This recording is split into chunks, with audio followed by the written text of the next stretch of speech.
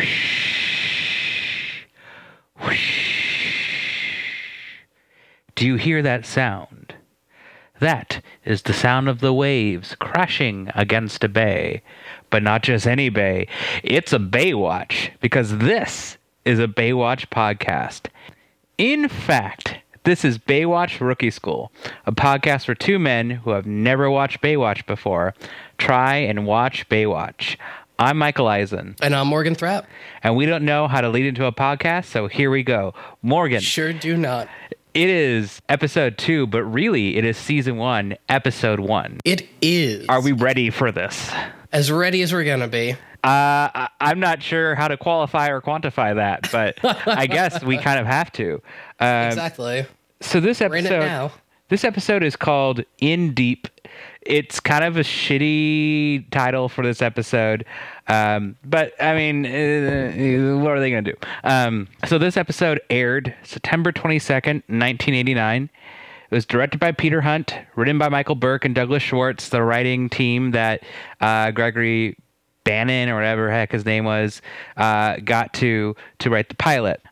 Also of note is that we were watching the original broadcast version, or at least I was, and the season 1 theme song is Save Me by Peter Cetera. But in all the reruns, they replaced the opening song with Overboard by Kim Carnes. Oh man, really? Because this opening song is great. I mean, it's terrible, but it is great. It's yes. I know that I've seen it and heard it before, but I somehow blocked it out from my mind. Like it just, I saw the words Baywatch come across it, and the first thing I thought was this looks exactly like the cover of the Sugar album Copper Blue. But the second thing I thought was, I know I've seen this at some point in my life, and this music, it's just the most Baywatch thing I could think of. Yeah, I will definitely agree with you there. And it also establishes some classic things like action shots, people slow-mo running, people looking really heroic while just being lifeguards, which, not that heroic. Sorry, lifeguard community. But it got me pretty pumped. Yeah, it starts off on a high note and then gets a lot more exciting and then gets weirdly depressing and becomes a morality play for a little while. Well, I think that's our perfect lead-in. Morgan, take us into the episode. Yeah, absolutely. So, yeah, we have our classic intro here. It's the same horny montage of feet that it was last episode. Lots of beach shots, just, standard stuff. We smash cut to Mitch's bachelor pad, which is the cartoon embodiment of a single dad bachelor pad. There are clothes everywhere. It's more homely than I was expecting, honestly, because I imagine it to look like whatever the image that comes to mind for the words Love Shack is. Yeah. Now that you mention it, I think something a little bit more like that might have been more fitting. Right. But, it is what it is. But yeah, he tells Hobie that this place is disgusting and they need to clean up. And Hobie says, why? There are no girls here. And Mitch says, yeah, that's the problem. Continuing the theme of this show being extremely horny. I actually wrote down the line, which was, Mitch says, this place is a pigsty. And Hobie says, hey, we're young, we're single, and we're men. We're supposed to be slobs. And apparently Mitch had said this to his ex-wife, Gail, when they were first started dating. Shocked that they divorced. Such a shock. And then, as you said, Hobie objects because there are no girls around. Little Easter egg, I don't know if you noticed, Al's painting is in Mitch's house. Oh, no shit. Unfinished. I did not notice. It's unfinished. Mitch never went back and painted the little circles because I guess just tandem tag team painting ain't as fun as painting a picture by yourself. I mean, I guess that's nice. Al was a close friend and it's cool that he kept some bit of memorabilia. It is. But I can ruin this for you. That is that the actor who played Al comes back in season 7 as a completely different character. Wow. Not like amnesia or anything. At least I don't think. They just recast the actor as someone else. Amnesia would be a pretty wild storyline, considering we have a full-on funeral for Al. Oh, I mean, maybe he drowned. Okay, so this episode kind of gives us the insight that you could drown and come back days later, possibly. So maybe he drowned, washed up on a different shore, a different beach under a different lifeguard team, and then assumed a new lifeguard lifestyle. Could be, except that the body that comes back in this episode is definitely not still alive. Right. That's a minor problem. But that's because this show hates women. Well, that is true.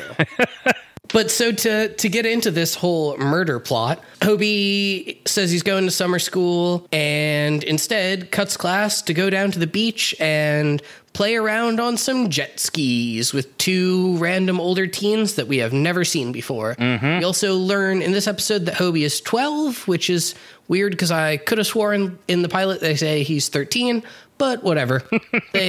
We're too focused on being horny to pay attention to things like plot details and consistency. So Hobie and the two teens are jet skiing around, just generally having fun in the sun, on the water, good times. When they go shooting past a pier and upset a bunch of old fishermen who yell at them that they're scaring away all the fish. I also wrote down this line because my video had subtitles, so it was perfect. Fisherman number 2 says, "Hey, dumbbell kid, you're scaring away the fish." I've never heard dumbbell kid as an insult, but I'm going to start using it. Yeah, that's great. And what happens is that the kids and the teens respond by just continuing to drive, or ski around. But one of the teenagers calls Hobie Hobster, which is the worst nickname I've ever heard. Yeah, I have written down in my notes, the older teen keeps calling him Hobster. It's such a dumb nickname. I mean, Hobie is already a dumb name, but Hobster, Hobster sounds like a cruel prank. Yeah, it definitely makes you question why he's friends with these two older kids. I mean, it's because he gets to hang out on a jet ski, which, fair. As a 12-year-old, I also would have been friends with some douchey older teens if I could have hung out on a jet ski. When I was a little kid, I hung out with some douchey older teens. It wasn't to hang out on a jet ski. It was so that they could watch me climb a tree that had a beehive on it. So I don't really know what I got out of it.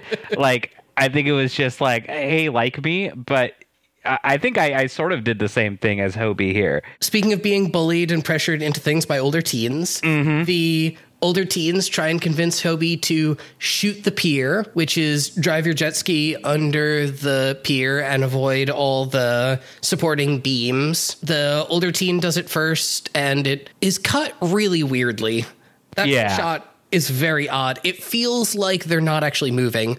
They keep showing shots of the teen driving under the pier, and then they cut to what's supposed to be a POV shot, but it looks like he's the same distance from the beach every single time. I think they may have reused footage. I think they absolutely did because they didn't hire a stunt actor. That's what I'm guessing happened. That would make sense. He shoots the pier successfully, and then Hobie goes to do the same and falls off, and it doesn't seem to matter. No one really cares. The teens are kind of just oh, you fell off. Okay, get back on your ski. Let's go back to the beach. And then he has a small cut on his knee, and that's it. And then he's all happy and such. He's he doesn't actually say thanks guys, but he says thanks guys for taking me out power skiing, and he cleans up his power ski, and the two teens say something about how they're gonna make him their slave for the summer. Yeah, I remember that. That was super weird. I think it's so that they can get their skis cleaned, but it's never really he's not shown cleaning their skis, so I don't know what they're gonna get out of him other than a cool little preteen friend. Yeah, it didn't really make sense to me, but they're not written especially well throughout the rest of the episode, so I'm not especially surprised. No. So around this point is also when we find out, because they make a cut back to I guess we're going to call it the office, Baywatch Central, HQ. I don't know what it is. Craig gets a call at lifeguard work for lawyer work, which seems exceptionally unprofessional. Just like in the pilot, I feel like Craig doesn't actually take his lawyer work very seriously. I feel like he'd rather be a lifeguard 100% of the time than a lawyer. Yeah, it's a little bit weird. And we also get some foreshadowing that Eddie is homeless, maybe, because all of his things are in his locker. But the whole scene is like 30 seconds and doesn't really go anywhere. And it's very odd. They clearly haven't yet mastered pacing in this show. Yes. I mean, I'm assuming they will master pacing because they lasted 11 seasons. Here's hoping. I mean, maybe it's just a fluke. Maybe they forgot that it was on TV and they just kept on renewing it. Who knows? But I'm betting that they actually master pacing. I would hope so. So then next, we get something where I was so happy to talk about this because I knew you'd love it, where Mitch again uses the word crab stompers. Yes, I wrote it down. I was so excited. So Mitch tells this guy who we were just now seeing for the first time, who says he's a cop, not a lifeguard, and actually has to run guys down on the beach. So he's going to wear shoes instead of anything else. And Mitch lambasts him for wearing crab stompers and says get some thongs instead, which would not make sense for a police officer.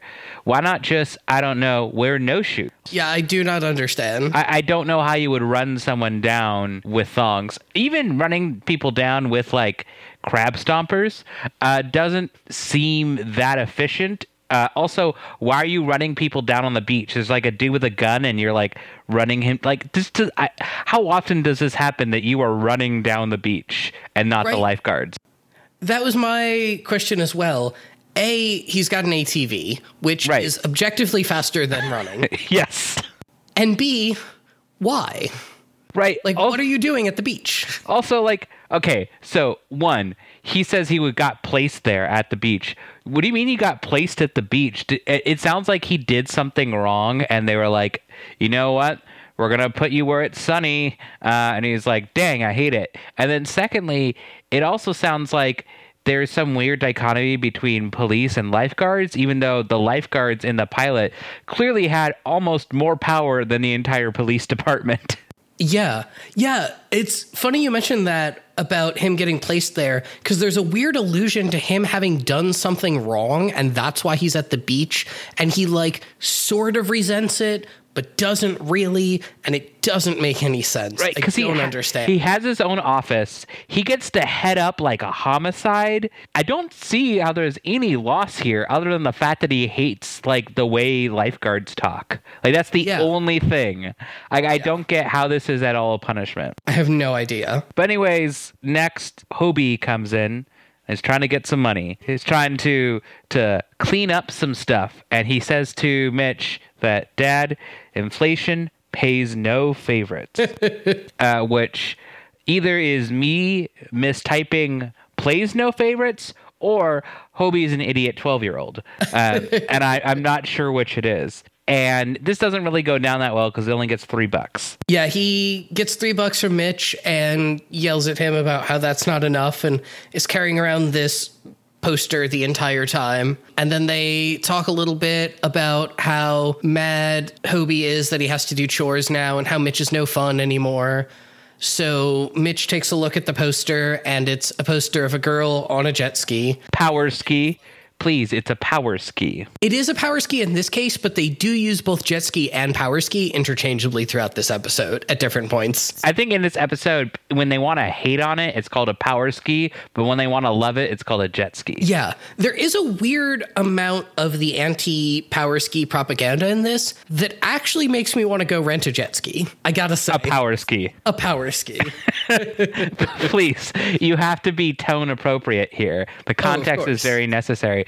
I mean, it kind of does too for me, but at the same time, I've learned my lesson from this episode. Power skis kill. More into that later. But Mitch lists things that he and Hobie are fans of to prove that he's fun. Like the Dodgers, I think. He's like basketball. He keeps going on these runs of like 5 or 6 things and says, "You like those, right?" And Hobie says, "Yeah." Mitch goes, "Well, I like them too. Basketball, Rangers, the Dodgers, hockey. You like those, right?" "Yeah, I like those too." And okay. Hobie responds by saying, okay, but if you're so fun, why won't you let me try power skis? And then he runs away the moment Mitch tries to be a good dad. But specifically, Mitch doesn't want to let Hobie get on a power ski, not because they're dangerous, but because they're unregulated and don't require a license. Which, I don't hate that. I mean, sure, but it kind of feels like the easier argument here is they're dangerous and you're 12. Well, look, he's not the best dad. He's just a good dad. What happens next is that Hobie and Craig get together to complain about the fact that Hobie has to do chores. And then Craig says that Hobie should tell Mitch how he feels and that Mitch used to be just the same as Hobie. Right before this, more specifics about that conversation is that Hobie complains to Craig that for the last 2 nights, what they did for fun was algebra and laundry, but specifically that the laundry night, they had to match up socks, which were all white. Which does seem excessive. Yeah. Unless they're like different patterned white socks, that would make sense. But otherwise, how do you recognize the white socks? Do they have specific stains on them? Like, I don't know how that works. Right? That's some American Psycho shit right there. Talking about the different shades of white sock that Mitch has. Is this an American Psycho podcast now? It could be. It absolutely could be. But yeah, so he says it's like Hobie's complaints it's like living with a vice principal, and Craig says it's like living with your dad, which I was like, wow, 3 writers came up with that line. And it's like it's like a good line, but also it's like barf gag corny. It stands out as the most written thing in this episode, I would say. In an episode that just feels very low effort on the part of the writers, this one feels like they all got together and came up with this particular exchange and then said, fuck it, we'll just go to the beach for the rest of this episode and not care. I like to think that the crack team who came up with that line is the same team who sits in that cabin and writes that Rihanna album like every few years. They're just like, look, like, we made California king bed. We can do It's Like Living with Your Dad. So next we cut to the beach, right?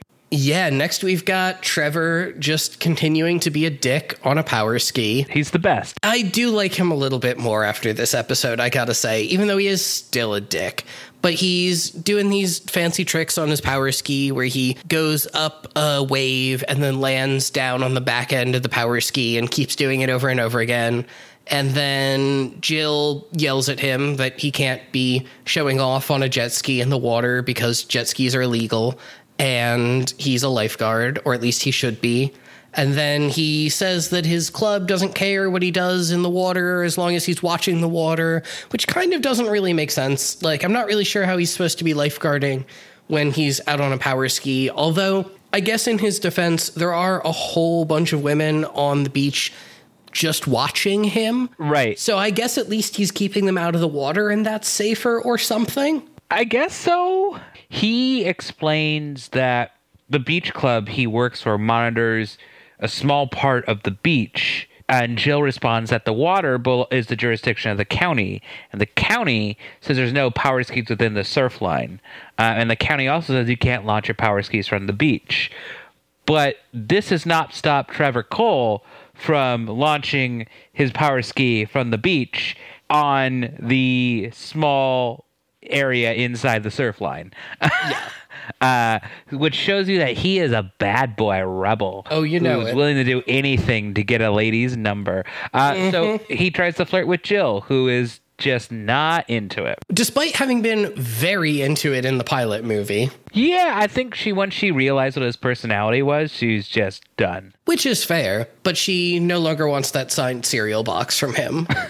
I kind of want that signed cereal box from him. Little bit. Next actually, this is the place in my notes where I have in parentheses, and again, this was the first time I had watched this episode, someone is totally going to die from a power ski this episode. Oh, I mean, you kind of already know. It's really obvious. Oh, yeah. It's like, you can't just, like, condemn power skis in the same way that, like, I don't know, Trump is condemning TikTok without like something drastic happening. Getting real topical with our podcast about a TV show from 1989. Look, here's the thing you don't understand, Morgan, is that everything that has happened has already happened. History is doomed to repeat itself. Yes. But really, history is doomed to repeat itself specifically via what has been aired on NBC between 1989 and 2001 on Baywatch. Every story ever written is based off of Baywatch. Shakespeare based everything off of Baywatch. Really, what is Baywatch if not The Tempest? Absolutely. Because of the nautical theme. What is, Baywatch if not for... it's really just a Lord Byron poem. I mean, Baywatch speaks to every sect of literature possible. And it does it by providing a unique story that allows for you to empathize with these characters and truly understand what it means to have hips, lips, and fingertips. Exactly. Next up is some more flirting, but this time between Shawnee and Eddie. Shawnee tells Eddie that she called the number that he gave her, and it turns out it was a pizza place, and asks him why he gave her the number for a pizza place. And he makes some excuse about how the owner of the pizza place was the only place that would let him use their phone number until his phone got fixed. Which, I mean, okay, sure. Sure, why not? I guess in terms of excuses to tell a cute girl about why you are, I guess, homeless and don't have a phone number, like, that one's not terrible. But Shawnee takes it surprisingly well, and Eddie asks why she was planning on calling anyway, and she says, to see if you wanted to get a pizza, and then the scene ends. Which... I love that. That was really cute. It's very good. This is the part where I have two Baywatch facts for you. The first is that I discovered that Eddie is actually based off of a real-life lifeguard. Really? His name is Mitch Flyer. Mitch Flyer appears in this episode as Lifeguard Steve. I don't know who it is, but he's just there. The second fact is that the actress who plays Shawnee... I think it's Irina Eleniak, who we discussed again last episode, was not too big with the NBC top brass because she filmed or she posed for Playboy a few months prior while she was 19 years old, and she's 20 here. She was engaged to Billy Warlock, who plays Eddie. At the time? No. Like later, as they went through Baywatch, they never got married. They broke up, but they were engaged. This was Irina Eleniak's biggest role by far. She had like another role where, well, she had a few other roles. She was in E.T. She played this like bit character who the main character kisses, and he's like, "Ew, girls," and she was like, "Whatever, pay me." And then she was in like Beverly Hillbillies, and then she was in some like B-rate movies, and mostly she just kind of coasted on the fact that she was really hot. She posed for Playboy. Fair. Yeah, fair. Posed for Playboy, and could get those roles, and then kind of resurfaced randomly on Celebrity Fit Club. Do you know what Celebrity Fit Club is? I've never heard of this before in my life. Okay, so this is another I'm going to explain a reality show to Morgan segment, which hasn't been featured yet on this show, but it's very featured in our friendship. Absolutely. Which is, so they would get a bunch of these like D-list to maybe B-list celebrities.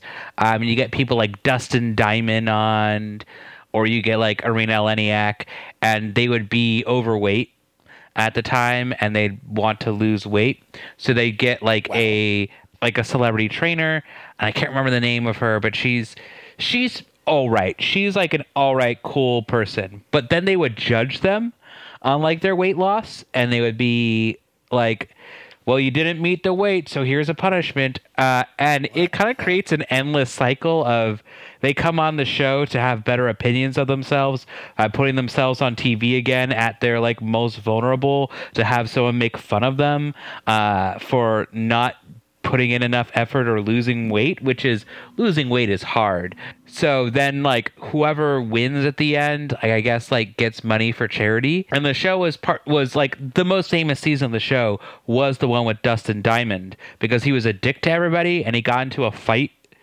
He tried to punch one of the judges who is an ex like army drill, instructor. And then Dustin Diamond just started like crotch chopping as he like ran away. He's such a fucking dick.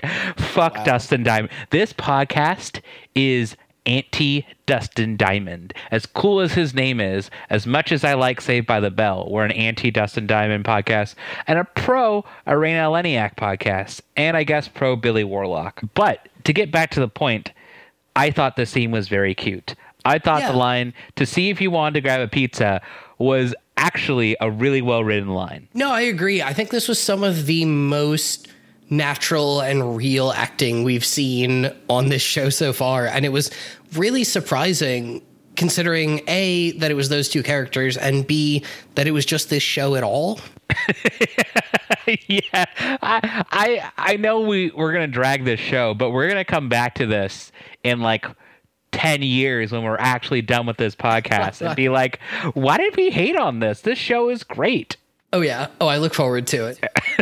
So what happens next? What happens next is we cut to the two older teens from earlier who were teaching Hobie how to drive a power ski, jet ski, whatever you want to call it. And now they're just circling this sailboard with some random woman on it that we've never seen before. Right. And just driving in circles around her while she yells at them to stop. And it doesn't really seem to have a point. Like, I don't get why they're doing it other than for the purposes of the plot. I think, one of them is drinking, and I think he's trying to show off. And it seems like at one point the other one is chasing him in the circle to tell him to stop, which just makes it worse. Like, I don't get what's happening. Yeah. Yeah, it was weird. But one of them, who we later learn is Scott, we never learn the other kid's name. We do. We do? It's Ron. Oh, I totally missed that. Oh, yeah. Well, I mean, it's hard to tell which one is Scott and which one is Ron. Yes. Scott has the really cool board shorts the entire episode that are this awesome, like, vapor wavy purple and orange, and I kind of want them. I mean, I just kind of want the fashion from this show. Right? It's actually very good. Okay, so this is the part where if for some reason we ever get a sponsor, we need to get a sponsor that puts out vaporwave kind of stuff. Specifically, maybe like that website like Weird Shirts, whatever, which has just like all the like weird vaporwave shirts, or the shirt that just says like haha please kill me.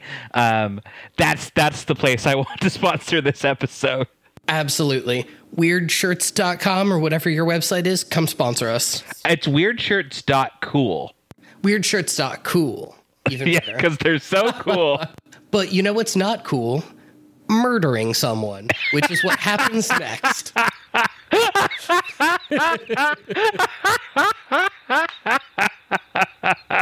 It was too perfect. I couldn't not take that segue. But Scott runs into the girl on the sailboard. No, it's good. Please keep that in. Oh my God. Okay, yeah, continue. Scott runs into the girl on the surfboard, or on the sailboard rather, and she goes underwater, and so does he. And then Ron jumps off his jet ski and immediately goes underwater to go search for both of them.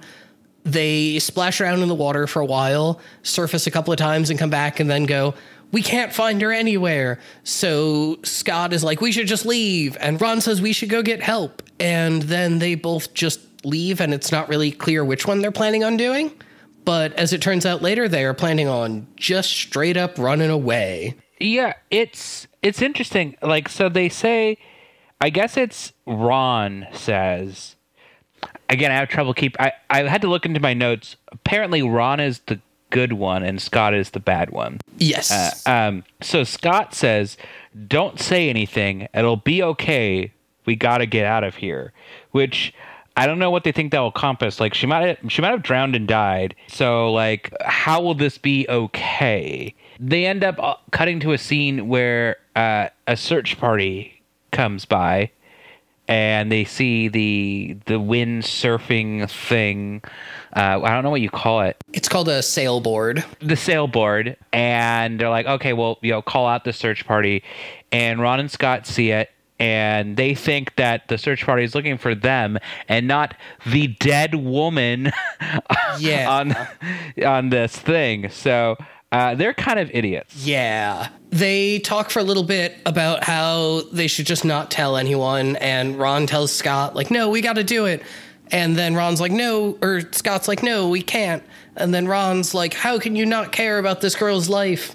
And Scott's like, we have to just keep living our life. She's dead now. And it's just like real fucking nihilistic for a couple of 17-year-olds. But, so be it. I mean, look, maybe they've read the works of ancient, well, I don't know why I called it ancient, of French nihilistic philosophers. Maybe they're just really into nihilism. I don't know. Could be. But next we cut to the beach where we have Craig and Mitch with the cop from earlier, who are looking at this sailboard that has washed up on the beach, that has some red paint on it. And I initially thought that this was just a really bad blood effect, but it turns out that it is actually supposed to be red paint. And they're trying to figure out what happened. And then Mitch and Craig both say, oh, yeah, some girl must have gotten hit by something like a speedboat. And the cop says, how do you know it's a girl?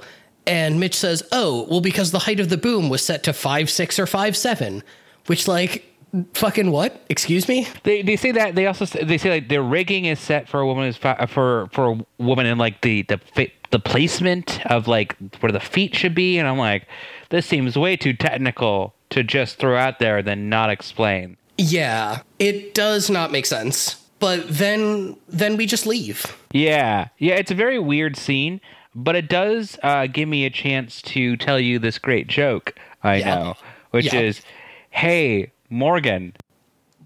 Yes. So, what's red and smells like blue paint? What, Michael? Red paint. Yep. And that is a Neil Hamburger joke. Okay, moving on. Speaking of hamburgers, next we cut to Eddie's tower, where he is sitting sadly in what looks like an 80s music video. There's no hamburgers in this scene. What are you talking about? No, but there is a sandwich, and a hamburger is basically a sandwich. No, don't defile the hamburger. The hamburger is way different from a sandwich. A sandwich is like, I would never put a sandwich and the burger on the same sections of my menu because I am not a heathen. You have your burger section and you have your sandwich section. They are different things. Okay, what about a patty melt? A patty melt is a sandwich. But why isn't it a burger? Because they don't typically use the same bread they would use for a burger. Yeah, I suppose, but... You would never use like a sesame seed bun on a patty melt. That would be a travesty. So if I make a burger at home and put it on sandwich bread, because that's all I've got, it's not a burger anymore? Right. Okay. It's a sandwich now. All right. Unless you put the right set of condiments and toppings on it, and now it's just like a shitty burger. See, if you were just to take the two pieces of bread, you take the patty, put it on, and then put some ketchup and mustard, you made yourself a sandwich. But if you were to also like put some, I don't know, some mayonnaise and maybe some tomatoes, some pickles, some onions, some lettuce, you got yourself a shitty burger. And it's shitty because of the bread. I mean, I would agree with you there. But my argument here is just that what is a sandwich but a shitty burger? Well, I mean, if you have like a chicken club sandwich, that's not a shitty burger. That's like sometimes better than a burger. That's true. But if you put bologna in there, no one's ever going to ask for, hey, can you give me that bologna burger? Like, that sounds like the most disgusting sentence ever. Bologna sandwich. Now that sounds right. I mean, you say that, but honestly, a slice of fried bologna on a burger sounds like it might be pretty tight. I don't think I can do that. I feel like putting a slice of fried bologna on a burger just is like saying, what if I threw it in the dumpster first and then took it out and fed it to you? Anyway, speaking of eating out of dumpsters, Yes. Eddie is throwing a sandwich to some seagulls, which are shit birds, and I hate them. They are really just the sandwich of birds. Exactly. And while he's doing this, heroic music is playing because he's such a great guy. Yes, and also it's lit, like I said, like an 80s music video. Like, the sun is directly in the camera lens. It is washing out everything. It's like low-key sepia toned, and all the colors are blown out. I mean, look, I live for that aesthetic. Like, oh, no, it's great. I love it. It's so smarmy, and I can't get enough of it. No, it's amazing. My next note just reads, Mitch and Hobie are playing basketball dinner, which is a great sequence in which Hobie is carrying around a meatball, I think. I'm not really clear what it is. It's like a patty or something. Yeah, it looks breaded. This is the part where you should have brought up hamburger. Yeah, that would have made more sense. But I already used up my one good segue for this episode, so I can't have another one. Dang. But yeah, Mitch is playing defense, trying to block the pan, while Hobie throws a meatball onto the stove from like 2 feet away. Which, I mean, okay, cool, whatever. Yeah, it was kind of cool, I guess. They start to sit down for dinner, and Mitch tells Hobie that he knows that Hobie's been cutting class, and Hobie is kind of upset about the fact that he's been getting inconsistent parenting between his mom and Mitch, which, I mean, fair. Like, that's a totally valid complaint for a 12-year-old. This episode shocked me in that I kind of liked almost all of the Mitch and Hobie scenes. And every single one, except for the one where he's like, I like the Dodgers, you like the Dodgers. I have it saying that Mitch is being a good dad. Like, in this scene, he's legitimately like a really good dad. He cares for his son's continuing education. He's like, don't shit on your mom. Like, she's trying her hardest. And he's also trying to understand like what Hobie's having to go through being a kid of divorce, which I will never understand. But I think it was just a really frank discussion. No, I agree. One of my notes later on in this scene is that I was surprised how later in this scene, so we like the two keep talking. Hobie goes up to his room. Mitch brings him dinner. During this, the cop calls Mitch and tells Mitch that now the cop knows who owns the sailboat. I say the cop, by the way, because again, I do not think we ever learn his name in this episode. We do. We do? I gotta be better about paying attention to names then. So, well, they do say his name. I also did some research, which is gonna be my catchphrase throughout this show, which is I did some research. They call him Officer Garner. His name is Officer Garner Ellerby. That's a great name. It's a fantastic name, but he does not look like a Garner Ellerby, nor does anybody on the planet. But he says, I got some analysis off that stick thingy, and Mitch corrects him and says, it's called the boom. And he goes, yeah, I get it. You can stop saying that. Specifically, he says, yeah, you can stop saying that. I knew that. I just didn't want to sound like a lifeguard. Because he is clearly has such a different role from the lifeguard. Like, I don't know what he does. It does not make sense. But we find out the woman is named, and I have it in. I have two different names here. At first, I wrote Diana Gray, and then later they say it's Diane Gray, and I don't know which it is. Yeah, I don't remember either. I think they might say both at different points during this episode. I think so. But we finish up the scene between Mitch and Hobie. The two of them are still talking. Hobie goes up to his room. Mitch brings him dinner. Hobie says how he noticed that Mitch isn't doing so great after the divorce. And it's, again, just a surprisingly heartfelt and wholesome conversation between Hobie and Mitch that was way more heartfelt and progressive than I was like expecting from this TV show, especially when Mitch at one point says that part of the reason they divorced was that it was unfair that Mitch was making Hobie's mom do all the enforcing of rules and that Mitch was allowed to just be the cool dad that Hobie liked. And I was like, wow, that's really insightful and deep for this show. Not just for this show. It's insightful for television in 1989. Yeah. Like, the only show I can think of, now granted, I don't know if I watch a lot of shows that were from 1989 that are maybe of this vein or not, like Doctor Who or whatever. Sure. Is the Golden Girls, which has a lot of really frank conversations like that mixed in with like humor and such. I don't want to compare this to the Golden Girls really though, because the Golden Girls is a much better show and one of the greatest shows ever made in history, like bar none.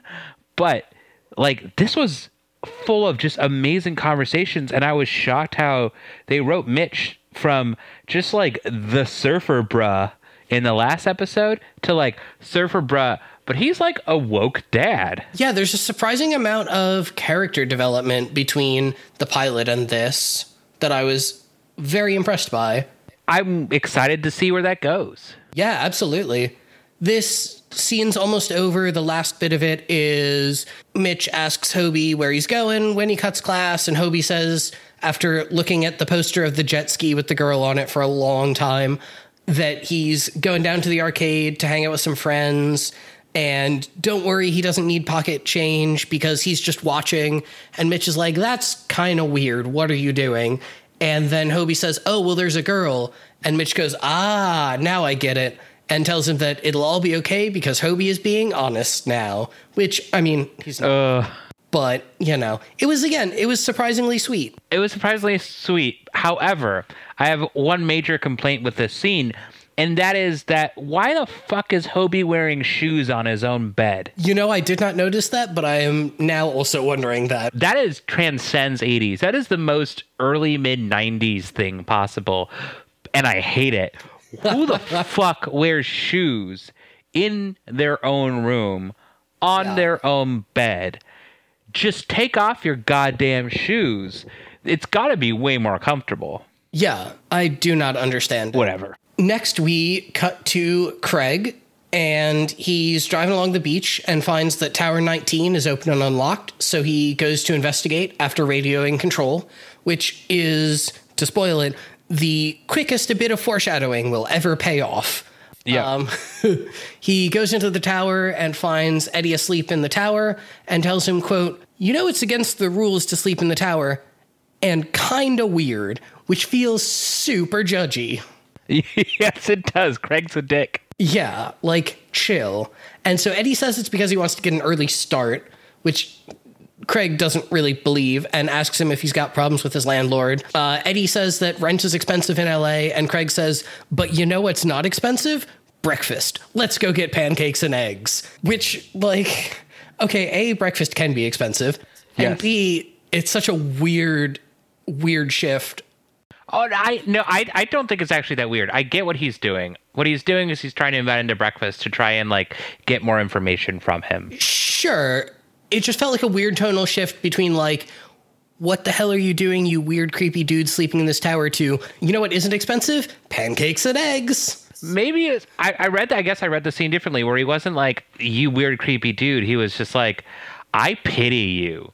And because he has to work the same tower as him, maybe. And he's just like, I want to, like, lead this kid along, the straight and narrow. I don't know. I guess I just didn't read it as him going like, you're creepy as much. Yeah, that's fair.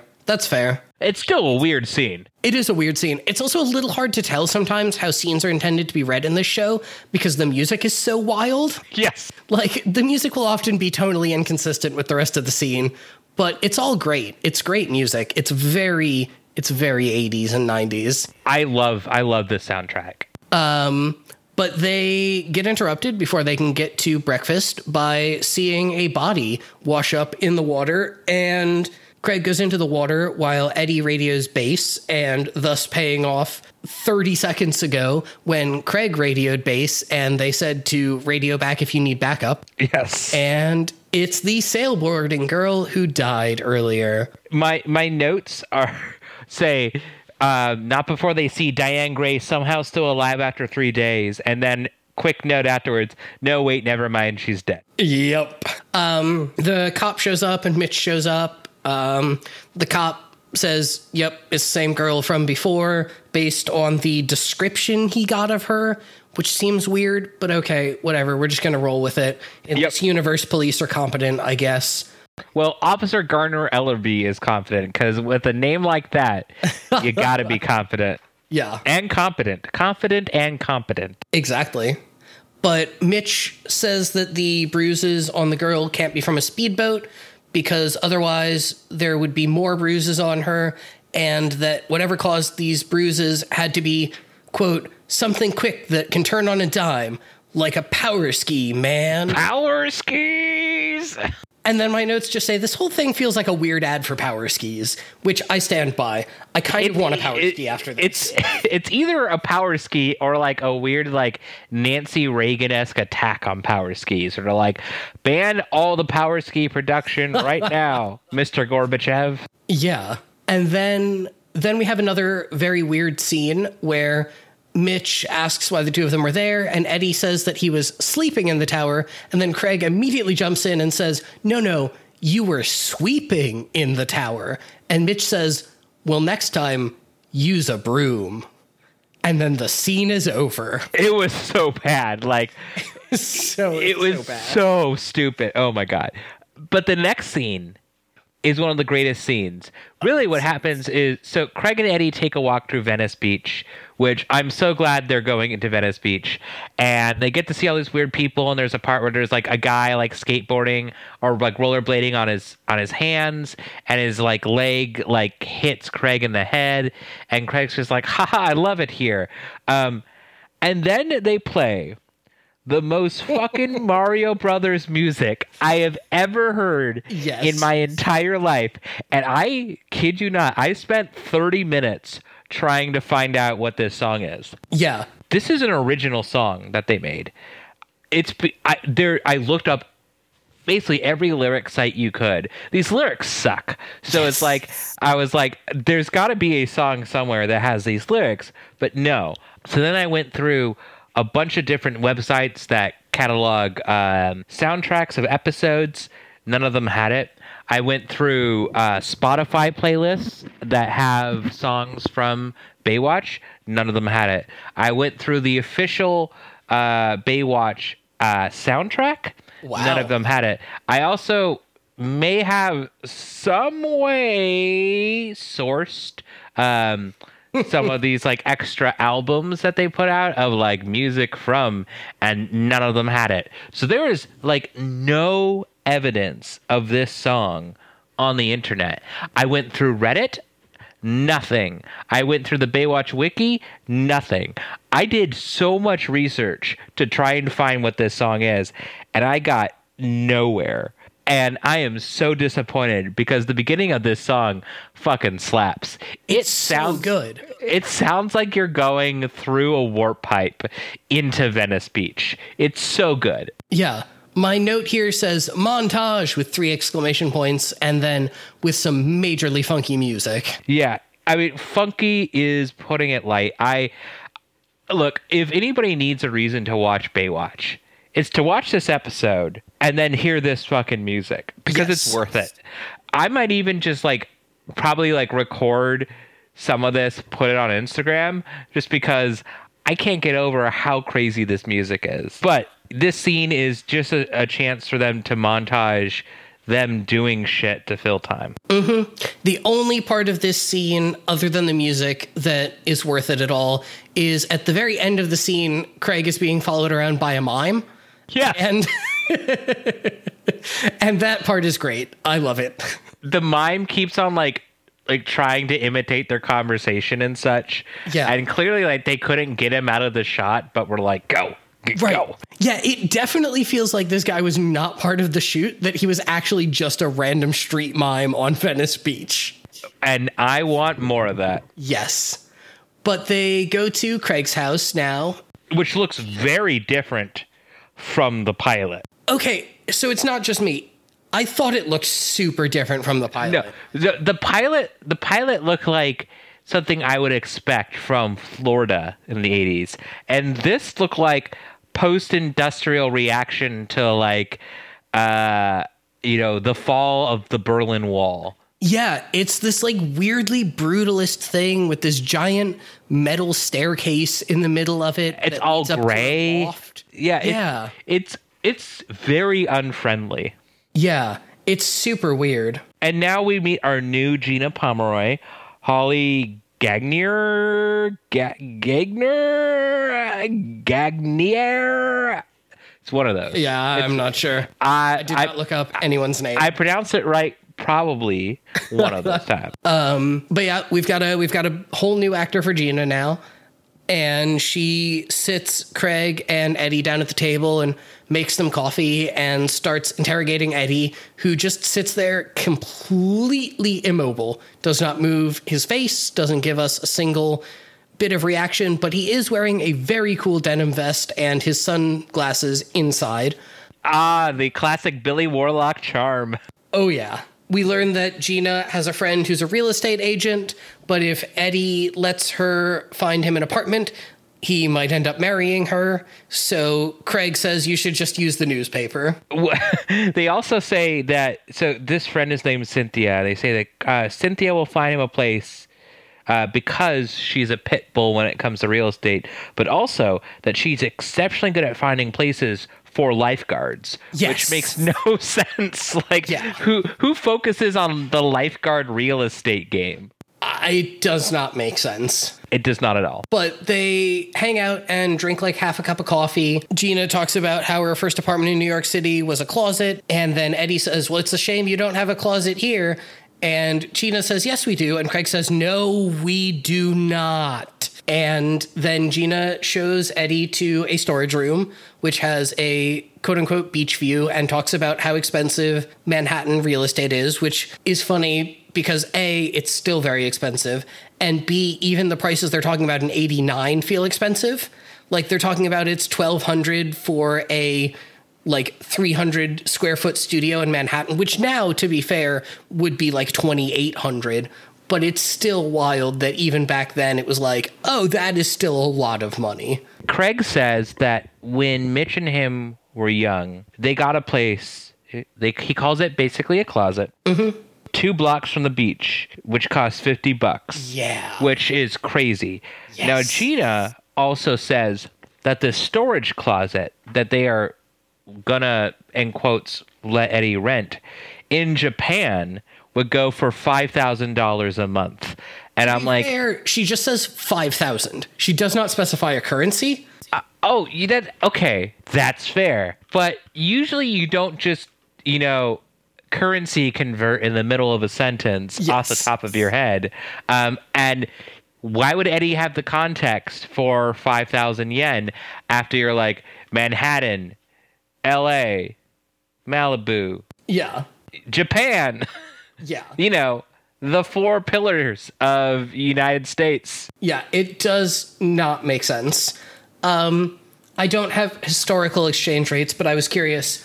5,000 yen today is $47 US. So about the same. So no. It can't be 5,000 yen. She's got to mean $5,000. Yeah, which I'm pretty sure is not true. But I also don't know much about the Japanese real estate market. Oh, well, the Japanese real estate market is so fucking expensive. It's more expensive than the Manhattan real estate market. So, maybe it would go for $5,000 a month now, possibly. But in 1989, hell no. Yeah. Absolutely not. But Eddie takes a look at the closet and can see that if he looks between 2 buildings and out the window, he can just barely see the beach.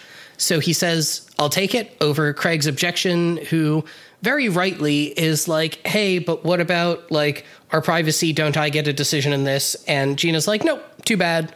And so now Eddie has a room, which is good. I mean, I guess he has a room. We never really address it again. Yeah, no, this entire thing is just dropped. I assume we talk about it more in future episodes, but who knows? Who knows? Next is Jill going back to Trevor and asking him about the fact that they know that this girl got hit by a power ski, and can Trevor tell her everyone who has driven a red power ski near his beach, which apparently is rare. Yeah. Even though they repeatedly say in the episode that red is the most common color. Right. Well, but also power skis are unlicensed and unregulated. And so, like, they don't, I guess, see too many power skis on the beach. Except for Trevor's power ski also, which, I mean, I don't know which ones are a power ski and which ones are a jet ski, or if they're the same thing. The show can get way too technical if it really wanted to be. Mm-hmm. But yeah, he continues to be a dick for a little bit, and then finally says he'll get Gina some names, and that's the end of that. And well, she says he'll get her some names, and then she kind of is like, oh, that's nice. And I'm like, don't you dare flirt with Trevor. Like, You're better than this, Jill. This also doesn't end up mattering at all. No. There's absolutely no point for Trevor to be included in this episode, or really Jill for the most part, but she's at least in the episode later. To build character. I guess. We continue to iterate that Trevor is a dick. He's a cool dick. Yeah, that's true. He doesn't have frosted tips this time, though. He is a weirdshirts.cool without a weird shirt. Exactly. Yeah, he does have frosted tips early. Like, he's ahead of the curve. Yeah. Yeah. Next up is the cop and Mitch are in Mitch's office, and Hobie comes in and says that he got a B on an algebra pop quiz. Mitch says something like, wow, with how good you did, imagine how much better you could have done if you were actually at school. Which, like, wow, kind of a dick move to say to your son. I mean, he's not wrong, but also dick move. Sure. But also, like, Hobie seems like maybe not a kid for whom math is his strong suit. And he's proud of this accomplishment. And it is said in a very, like, joking, loving kind of way. But it did just still strike me as like, oh, okay, well, so much for Mitch being this amazing dad all the time. You know, sometimes I just had this great idea, which is I wonder if in the lifeguard community, they have their own versions of, like, Dr. Seuss books. Where instead of, like, one fish, two fish, red fish, blue fish, they're like, one ski, two ski, red power ski, white power ski. Which, white power ski is a very bad sentence, now that I think about it. I was about to say. White jet ski. We're going to go with white jet ski. The cop and Mitch tell Hobie about the power ski having killed the girl, and then they show Hobie a pic of the power ski that he was on at the start of the episode, and then Mitch says, well, you did so well in your test that we're going to eat something really bad for us for dinner, and then leaves. And it's very weird. They just leave Hobie there with all the evidence. Yeah, I guess everybody trusts Hobie, like implicitly just trusts Hobie because he's the son of Mitch. But, like, why? Yeah. Why would you do that? And, of course, Hobie takes advantage of it and steals a picture. Yeah, he flips through a bunch of the pictures, steals one of them, and then gets on his bike and heads down to the pier where the power skis are stashed. He climbs under the pier and finds out that one of the parts on the red jet ski is broken, just as Scott and Ron show up and just straight up confess that they murdered someone. Like, it's such bad writing. They're just like, yeah, can you believe we murdered that girl? Yeah, I'm still really sad about it. Well, you can't think about that anymore. We gotta keep living our lives. And then Hobie knocks something over. He tries to run away, but Scott pulls him under the pier as Ron goes around the other side of the pier to stop Hobie from running away. But then Hobie screams for Ron's help, and Ron seems conflicted. Yeah. So then they cut to one of my favorite scenes, which is the return of the dumbbell fisherman. And the dumbbell fisherman says something about how these power skis are loud, but if you think they're loud, you should try being a fish. Which I'm like, yeah, that does seem rough, fisherman number two. And he's just kind of like, he's I don't think he's a real actor. Like, I think they hired an it doesn't feel right, this scene. Absolutely. It just feels like they found some dude on the pier who was already fishing and were like, would you like to be in Baywatch? And he was like, what is Baywatch? Because this is episode 1. That is a good point. Exactly. It's September 22nd, 1989. What are you doing this day? I'm fishing. What insults do you like to shout at the youngsters? I like to call them dumbbell kids. Oh, that's a good one. Let's keep that one in. But he says he saw the red power ski, and he's like, yeah, I don't really know. There's probably like kids, and there's like a flashy one, and it doesn't really help them. But then he says, they ask him, where did the power ski push off from, and he points in the direction, so they go towards a specific direction, which also doesn't end up helping them at all. Nope, because not at all. They just get in a boat later. Yeah. So we next cut to back under the pier where Scott and Ron are interrogating Hobie, mostly Scott, and then at one point Scott like turns to talk to Ron or something. I started to get a little bored of this plot line by this point. Yeah. And Hobie tries to run away, and then Scott starts to go after him, but Ron tackles Scott. So Hobie starts to escape on a jet ski, and then Scott goes after him on another jet ski, and we have a little bit of a chase before we cut back to the rescue boat that now Mitch, Jill, and the cop are on. Right. The plot has to move here, so it does. Quickly. So, it has to move very quickly. Exactly. We've only got about 5 minutes left in the episode at this point. So we cut back and forth between Hobie and Scott a couple of times, and then they start approaching the boat, and Mitch is like, oh my God, it's Hobie. And then Hobie gets real near the boat. Jill, with her binoculars, goes, it's Hobie. And he goes, right. What? And he's just like, full speed ahead. And then he jumps out of the boat. Yeah. Hobie falls off the jet ski, and Mitch jumps out of the boat to go save him. And this part is bizarre. So he jumps out of the boat to save Hobie. He gets Hobie back to the boat. Jill helps him up, and she's like, Hobie, I'm so glad you're okay. And Hobie says, Dad, I'm so sorry, but that's the guy who killed him. And Mitch is just like, I believe you, and shouts, let's get him. And I'm like, wait, what? Like, your son has been lying to you this whole episode. You just realized. And now you're like, but this is probably the truth. Like, what? Yeah, so let me go chase down a teenager in a boat while this teenager is on a speedboat, and then do a flying tackle off the side of the boat into the guy on the jet ski. Why did Scott just turn right? Yes. He could have just turned right. He can maneuver better than the boat. Just turn right and go around them. As we learned earlier, jet skis can turn on a dime. Exactly. So, like, why not put the power in that power ski into action and just does not make take sense. A turn? I don't. So this is a key point where I should introduce my last Baywatch fact of the episode, which is apparently that David Hasselhoff set a rule for the cast, which was if you pout, you're out, which is his exact line. If David Hasselhoff heard us right now, he would say we're out. Guess we'll have to keep that in mind if we ever travel back in time and go on Baywatch. Or if we just ever talk to David Hasselhoff and be like, hey, Hoff, we pouted. And he'll be like, well, you're outed. Exactly. I think that's exactly what's going to happen. Oh, totally. But we start wrapping things up as the boat goes back to the shore, and we get some very sepia shots of the beach for a while Hobie and Mitch walk along the beach.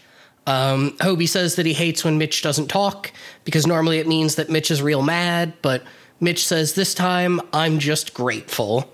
And then Mitch tells Hobie that it's okay that Hobie lied because every kid does it, and tells Hobie he'll always be there for him. And well, he says every kid does it, but he also says something along the lines of like, you're not the first kid who's done this, but you might be the first kid ever who's put their life on the line for it. And I'm like, absolutely not. Have you like David in the story of David and Goliath was like fucking like 13 or something. Like there's all these Greek tragedies which Mitch has not read because he spent his life out on the beach and not where it should be, in the books. Mm-hmm. And specifically in the books about fake gods. Exactly. But the last line of the episode is Hobie saying, "Don't worry, I won't ask about power skis anymore. But what about hang gliders?" And I wish there was a laugh track, because man, does that deserve a really cheesy laugh track. It absolutely does. It's so disappointing. It's so bad. And then we fade out on some more sepia shots of the beach as the credits roll. Well, so this is the part which was the most whack part to me. The ending. Did you watch the ending credits? I watched the first credit. So these are a series of really, really bad screen grabs. They're all really washed out colors. They look like a glitched out session of the game Myst for PC. Everything is just either has the tones of copper or literal feces combined with that faded vaporwave blue. But then they also do these weird vaporwave brown line. It just looks like somebody took a bunch of frames of the show, rubbed some feces on it, and I hate that I keep on saying feces on it, and then it's so bad. I can't even describe how bad it is. It's maybe the worst credit sequence I've ever seen out of any piece of art ever. Well, now I'm wishing I'd paid more attention to it. You should absolutely go back and watch it. It's worth it. It's so bad. And I'm glad that I don't typically watch end credit sequences, but that was a trash end credit sequence. But thoughts on the episode? Overall, it was considerably better than I was expecting. Yeah. I think what helped it was Mitch. Yeah, I would agree. It was a little bit boring at times, but Mitch was so captivating and so captivating. Yeah, he had such good charisma throughout this that was completely absent in the pilot. Oh yeah. They definitely retooled his character for this because they were focusing on Craig, who is boring. Yeah, he continues to be boring this episode and is given almost nothing to do other than act as a vessel for Eddie to get his life together, which is good. I'm glad, but yeah, because Eddie, interesting. Eddie seems like a character who has a long-term arc. Craig does not. Craig is still just fucking master of disguise Dana Carvey put into the body of a ripped lifeguard. It doesn't make a lot of sense. But Mitch, we know Mitch is going to be there for fucking ever. So it's good that Mitch establishes himself as an interesting character from the get-go, because then we're going to get to know him and actually care about his character in the long run, because almost everybody else, I think, except for Hobie and Mitch, are cycled through. And actually, I think Officer Garner Ellerby is there for quite a while also. But, I have no clue why. But I like Officer Ellerby in the sense that I think it's going to be interesting when they see more of him just being upset at lifeguards, but they need to figure out why he's upset at lifeguards. Yes. Yeah, right now it feels like a weird elitist thing almost, except I don't know why. I don't get what the elitism is about. Yeah, there's really no context for it. There's not a lot of context for a lot of things. I did find myself in this episode wanting to focus on characters who weren't focused on, like Shawnee. I kind of really like Shawnee, and I like Eddie, but I want to see more of Shawnee and Eddie interact, because I think Shawnee they're cute. Gets one line, right? She got one or two lines only, and it's not just because Shawnee's hot as hell, but also that's creepy because she's 20. It's because I legitimately think her and Eddie are cute together. And I want to watch more of that stuff because I'm a hopeless romantic. And I also just think in general, shows like these, the B characters are usually more interesting than the A characters. Yeah, totally. No, I'm definitely curious to see where this ends up going, much more so than I was after the pilot. And that's, I think, also partially because Lori sucked. Yes. Lori was so such a bad decision.